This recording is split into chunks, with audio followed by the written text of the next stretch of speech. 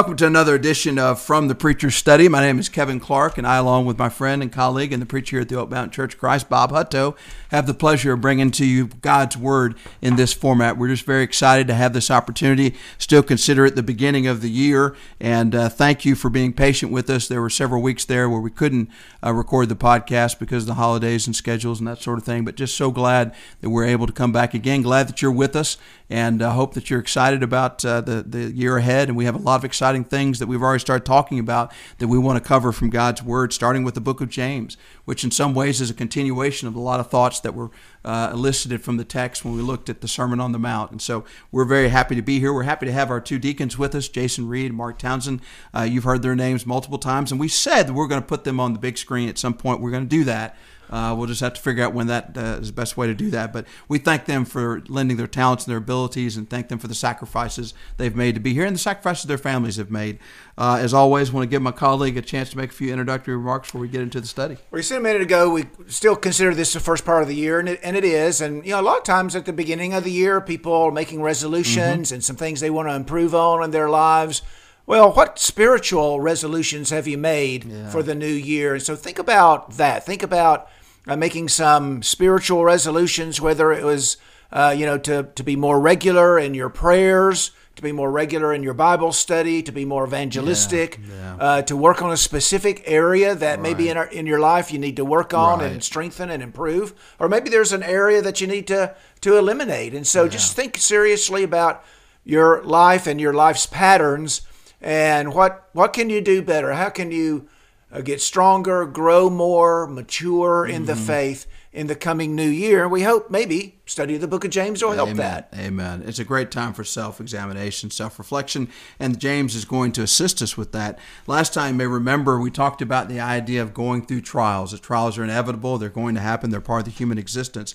And it's not that we're to run from them, but to look forward to what will be produced by going through that process if we do so with trust and faith in God. And so let's just start again, although we'll start officially in verse 5 to get a little context. Let's start verse 2. James chapter 1, verse 2. My brethren, count it all joy when you fall into various trials, knowing that the testing of your faith produces patience. But let patience have its perfect work, that you may be perfect and complete, lacking nothing. If any of you lacks wisdom, let him ask of God, who gives to all liberally and without reproach, and it will be given to him. But let him ask in faith with no doubting. For he who doubts is like a wave of the sea, driven and tossed by the wind. For let not that man suppose that he will receive anything from the Lord. He is a double-minded man, unstable in all his ways. And so we're told that we need to look forward to these trials. They're going to produce patience. Patience is going to ultimately result in our maturity. And then he says, if you lack wisdom, if any of you lacks wisdom, and obviously it takes a certain amount of humility to look at your life and recognize, I am not the person that I need to be. I don't have the wisdom that I have. You can't help but think about Solomon when he was given the opportunity to ask the Lord for anything. Riches and long life and military strength. He asked for wisdom to be able to lead this great people of his, and the Lord rewarded him for that. And we need to look in our lives and recognize we need the wisdom of God. And I think it's interesting when he says, if any of you lacks wisdom, where does he say to go? Let him ask of God. We understand that God is the source of true wisdom. God is the source of all wisdom, true wisdom. In fact, there's a lot said about wisdom later on in the book of James, in James chapter 3. And look at verses 13 through 18. I just want to read very quickly. Who is wise and understanding among you? Let him show by good conduct that his works are done in the meekness of wisdom. But if you have bitter envy and self-seeking in your hearts, do not boast and lie against the truth. This wisdom does not descend from above, but is earthly, sensual, demonic. For where envy and self-seeking exist, confusion and every evil thing are there. But the wisdom that is from above is first pure, then peaceable, gentle, willing to yield, full of mercy and good fruits, without partiality and without hypocrisy. Now the fruit of righteousness is sown in peace by those who make peace. And so we see here James goes on to talk about two different kinds of wisdom. You have this earthly wisdom that he says is demonic and leads to envy and strife and fighting and all kinds of sin.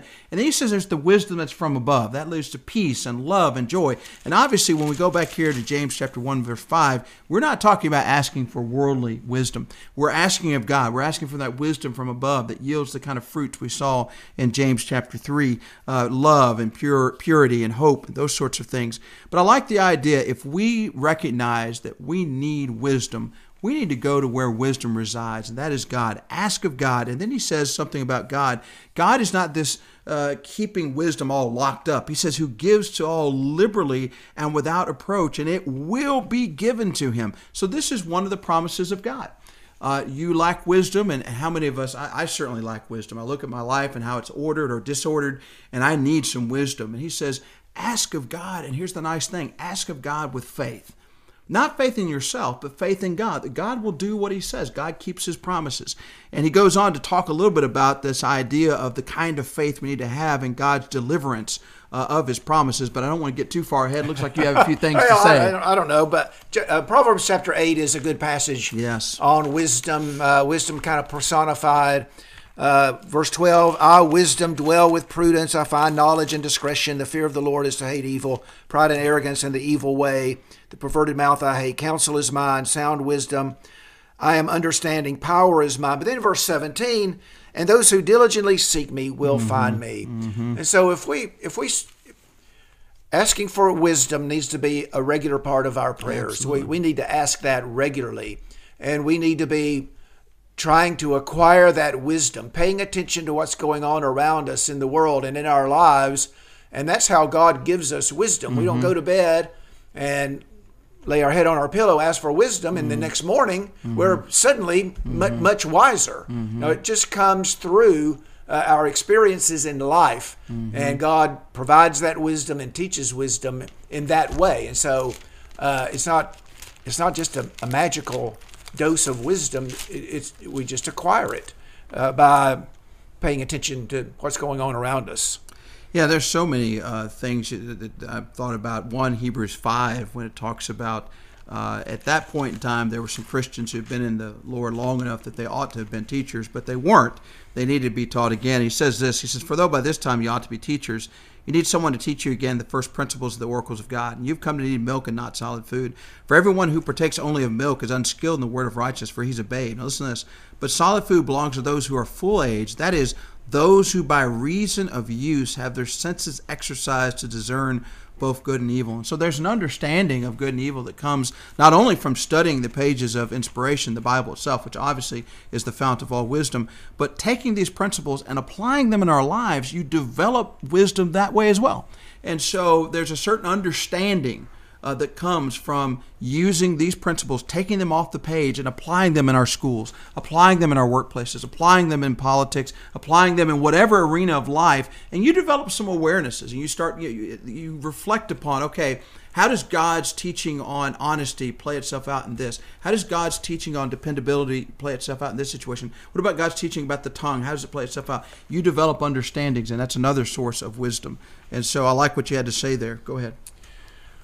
Well, I was thinking today about this passage.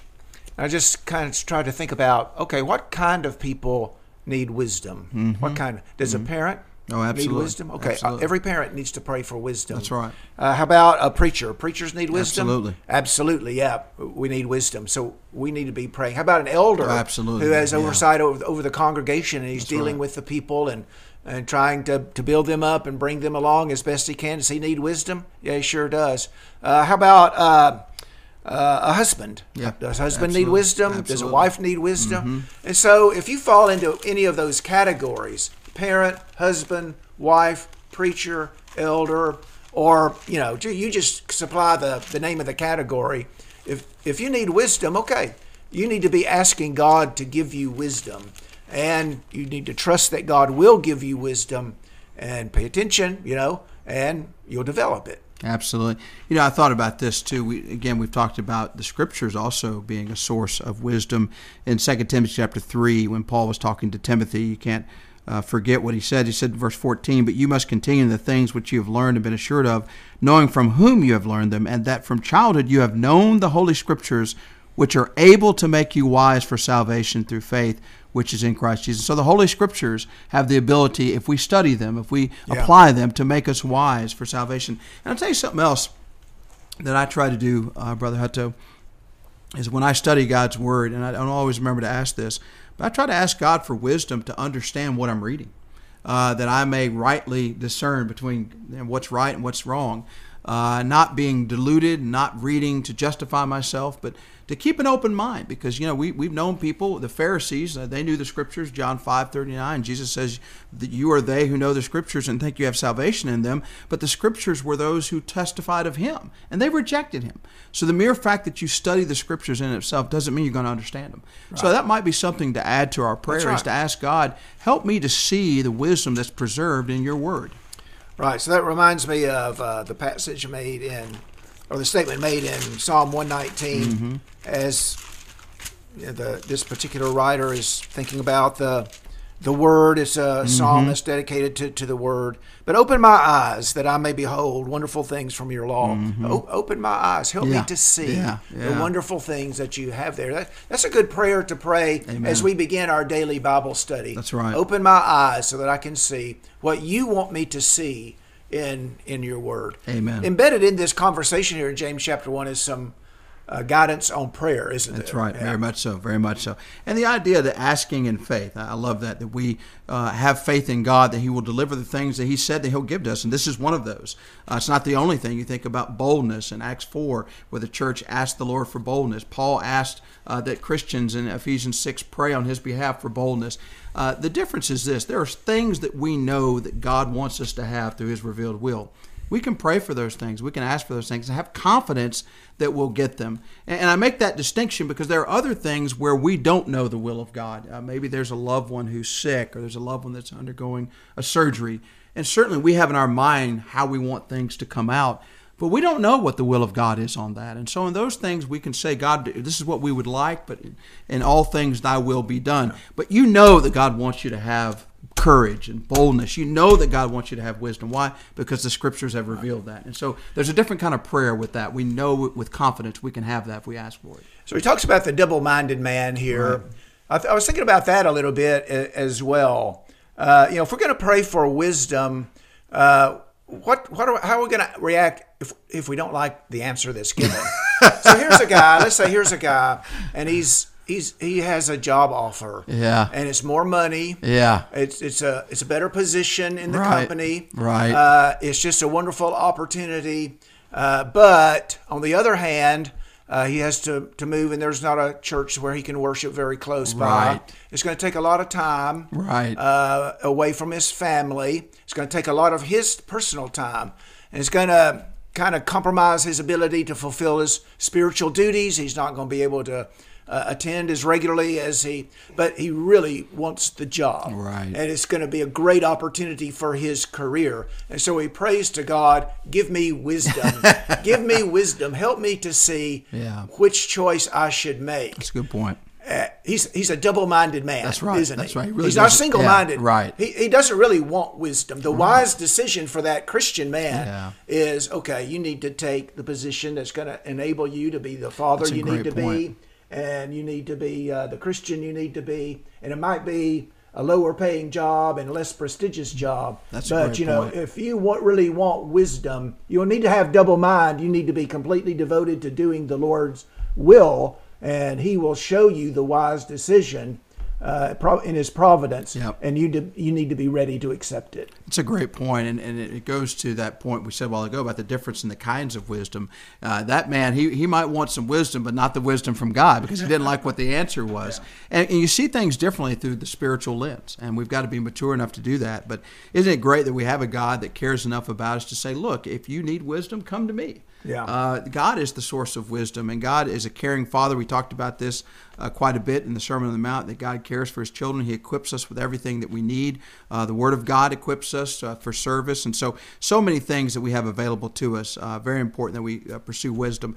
I would love to go to the next verse 9, but I feel like we would not do it justice with the limited time that we have. So let's just try to kind of summarize what we've talked about here.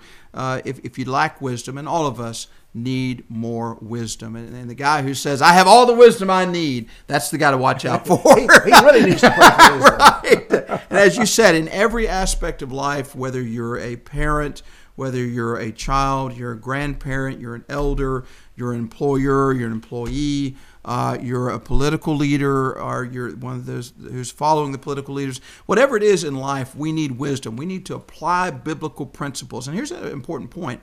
There's no sphere of life that it should not be under the jurisdiction of God's will. Right. So sometimes you have people that try to carve out these compartments and say, well, this is my business life, this is my recreational life, and this is my spiritual life. That is a crazy way of looking at it. The spiritual overlay is over everything. Right. So how you conduct business is under the jurisdiction of God's law. How you can engage in recreation is under the jurisdiction of God's law. How you interact with your wife is under the jurisdiction. There's not a relationship, there's not a situation that you can contemplate, we can be in, that doesn't have will of God that dictates how we should react in that situation. Right. So we need to pray for the wisdom to apply God's will that's applicable to everything in all of those different areas. Right. And as you were saying, a lot of times it takes time. And you and I have had this conversation. You'll take a principle, you'll apply it, and maybe you look back on that and say, you know what, that was not a good application. I didn't exercise good judgment there. Well, that's fine. Don't do that again. Right. You know, we've got to be self-reflective people and maybe talk to other folks. That's the acquisition of wisdom. Absolutely. That's it. Well, I like the way these passages flow together. Consider all joy when you fall into manifold trials. That takes some wisdom, right, to have that perspective on trial. If you lack that wisdom, well, ask God, and He'll guide you into it. And so these do kind of logically, there's a logical progression here from one to the next. At least I see it that way. Absolutely. And I think it's there. And it definitely would be, again, as we said, that wisdom from above, because the wisdom from below would say, oh, this is terrible, this is awful, Yeah. Why am I going through this? No, the wisdom from above says, hey, this is opportunity for me to be more faithful to God and become a better, a more mature Christian in my faith. Well, we've run out of time. As you say, the 4 zeros are flashing at us.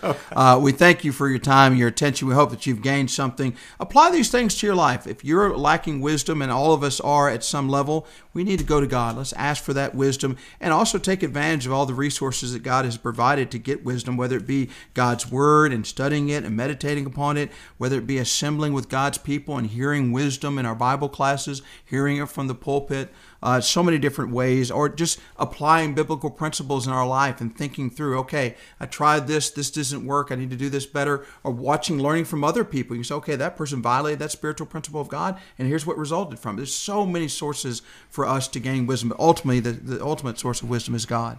Any closing remarks? No, just continue to study with us next week. We're going to continue to push on here in James chapter 1. And so maybe if you have a chance, read on ahead a little bit and do some thinking about the next several verses. We'll get to it next time we get together for the podcast. Well, that sounds great. Well, you know, we always end our podcast with a word of prayer, so I'll ask Brother Hutt to lead us in that prayer. Our Father in heaven, we're thankful for all the good things that you do for us each day. We're thankful that we can call upon you as our Father, that you are a loving Father, and that we are your children, and you give us good gifts, and you take care of us. You provide the things we need, both physically and especially spiritually. We're thankful for your Son who came into the world. He showed us the way. We can follow his example, and we can walk in his steps. And we're thankful for the good example that he gave to us. We're also thankful, Father, that he was willing to bear our sins upon himself on the cross and make atonement for them through his blood. It's through his blood, through that atonement, that our sins can be forgiven and we can have fellowship with you. Father, we are in awe of your wisdom, and we look back over the course of your actions toward men, and we see your wisdom on display. You see how you've guided people in the way that they ought to go, that you've encouraged them, that you've taught them the lessons that they need to learn. And so, Father, we pray that you will bestow some wisdom on us, that you will make us wise, that we'll be able to understand how best to navigate the trials in life that we experience. We're especially thankful, Father, for the wisdom that is revealed and embodied in the gospel. The very idea that the Son of God would become flesh and dwell among us, that he would be rejected by men, and that he would go to a cross, a Roman cross, and he would shed his blood in his death for us so that we might be forgiven. It's a plan of God. It's a plan of God that would not enter into the mind of man, but in your wisdom, Father, you had that in your mind, and you worked it out in the course of human events. And so, Father, we stand in awe of your great wisdom as it's revealed in the gospel. Help us, Father, to accept that gospel as truth and to act upon it and to devote our lives to serving you and to walking in the way of Christ. And we can do that wisely and with insight and understanding as we incorporate your word into our heart and into our way of thinking, so that we'll know how to face the experiences that we encounter in this life. And so, Father, we're in awe of your wisdom, especially as it's displayed in the gospel. We ask you to bestow wisdom upon us as we go through life. We ask these things in Jesus' name. Amen. Amen.